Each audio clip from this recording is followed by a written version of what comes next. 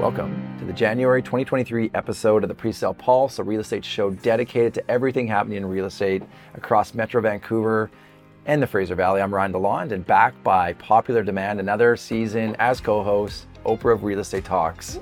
Ooh, I like that. Suze in the house. I'm not sure if it was actually by demand, but I'll take it. By demand. Let's go with it.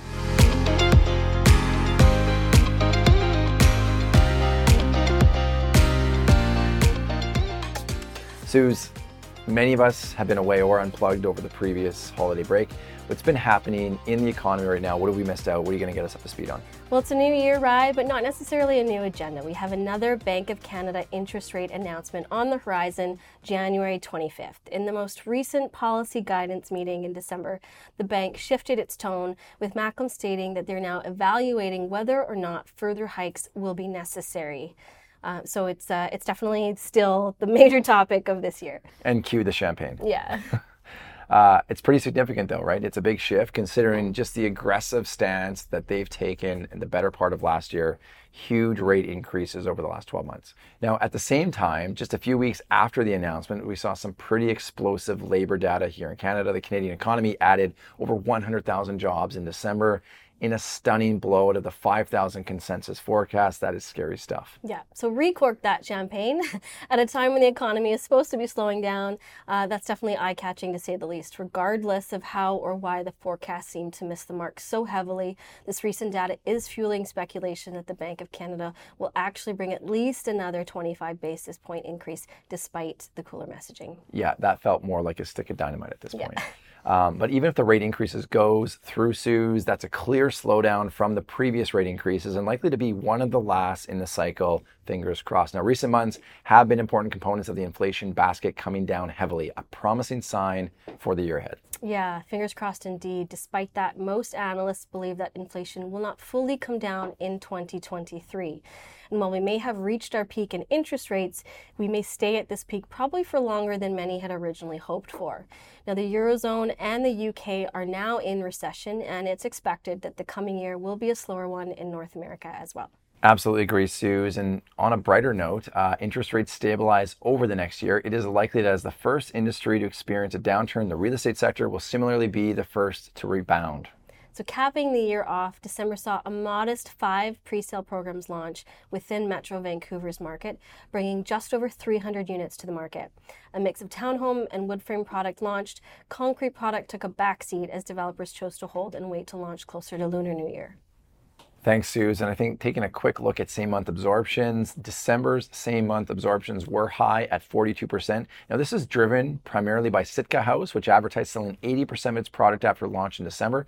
Important disclaimer, though, that inventory release in the market was also very low, so not surprising to see such a significant rate. Programs blended around price per square foot, $1,050 to $1,075.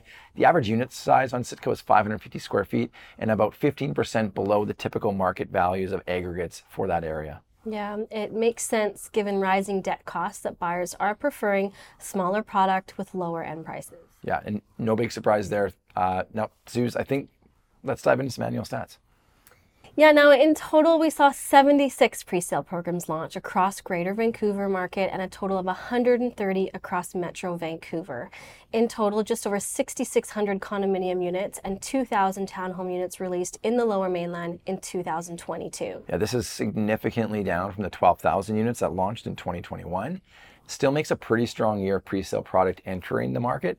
This is especially considering the timing of interest rates. Now, it's really important to remember that it took several months for the market to respond to interest rates, and we really didn't see that shift in activity begin to happen until late April. Yeah, and again, on the positive note, looking at sales, overall absorptions of product released was about 53%. Now, this is actually a very good number, and is a reminder that even as overall activity continues to lag, the potential absorptions of programs that do launch can be strong.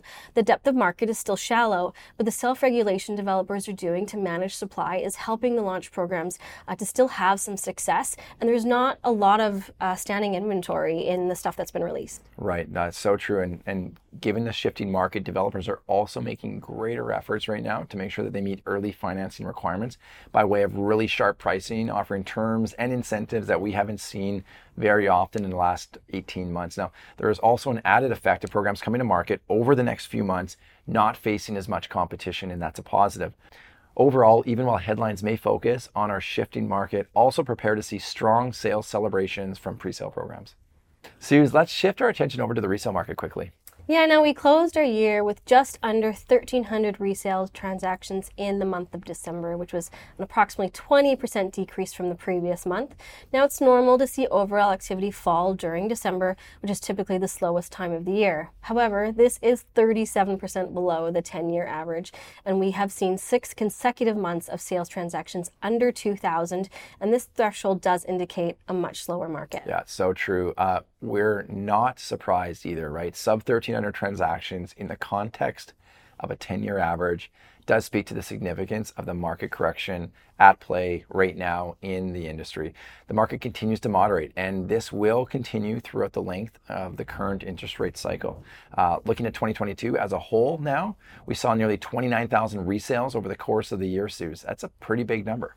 Yeah, so that number of transactions for the year, put this into perspective, we did just over 44,000 last year. So that is quite a big difference. And in 2019, which was also a down year, we did just over 25,000 transactions. If we go back to 2008, for example, we did just over 24,000 transactions. So that gives you some perspective of how last year sort of fared in the grand scheme of things. These are good points, and it's just not quite as bad as what some really did expect. But you have to remember that these numbers were supported by the first quarter, which for the most part was on fire in almost every major market throughout Metro Vancouver and the Fraser Valley. Exactly. We saw over 4,000 transactions in the month of March. So it highlights just how quickly and slow the market got in the second half of the year. In terms of benchmark pricing, the latter half of the year more or less corrected the gains made in that first quarter. Overall, benchmark pricing in Greater Vancouver fell by approximately 3.3%, with single detached faring, of course, the worst of product forms, condominiums remaining up 1.7% on the year. The single family market tends to be our leading indicator, and so far, it isn't signaling a change in the trend just yet. Now, Suze, as we look forward, I think that the biggest area to watch will be the inventory levels in the coming year. Right? Over 2022, we saw that while demand in the market pulled back due to elevated interest rates and uncertainty, so did sellers. Many sellers putting off the decision to sell, unwilling to play in a buyer's market after being in a seller's one for so long. I think that this is a big shift in mindset. So why prices have been so well protected throughout most of this. Yeah, you're right, Ryan. As we move into the recession with job cuts and continued high interest rates, it will be interesting to watch how many sellers are forced into the market and how that affects inventory levels throughout the year, because they've been sitting on the sidelines so far. As the supply increases and listings hang around on the market, we may see sellers adjusting prices down further in order to make the sale. Yeah, and I think that this is just going to be a critical factor in determining how much further of a correction we're going to see. Yeah, agreed. So thanks, Ryan. I believe that sums up the real estate intelligence for this month.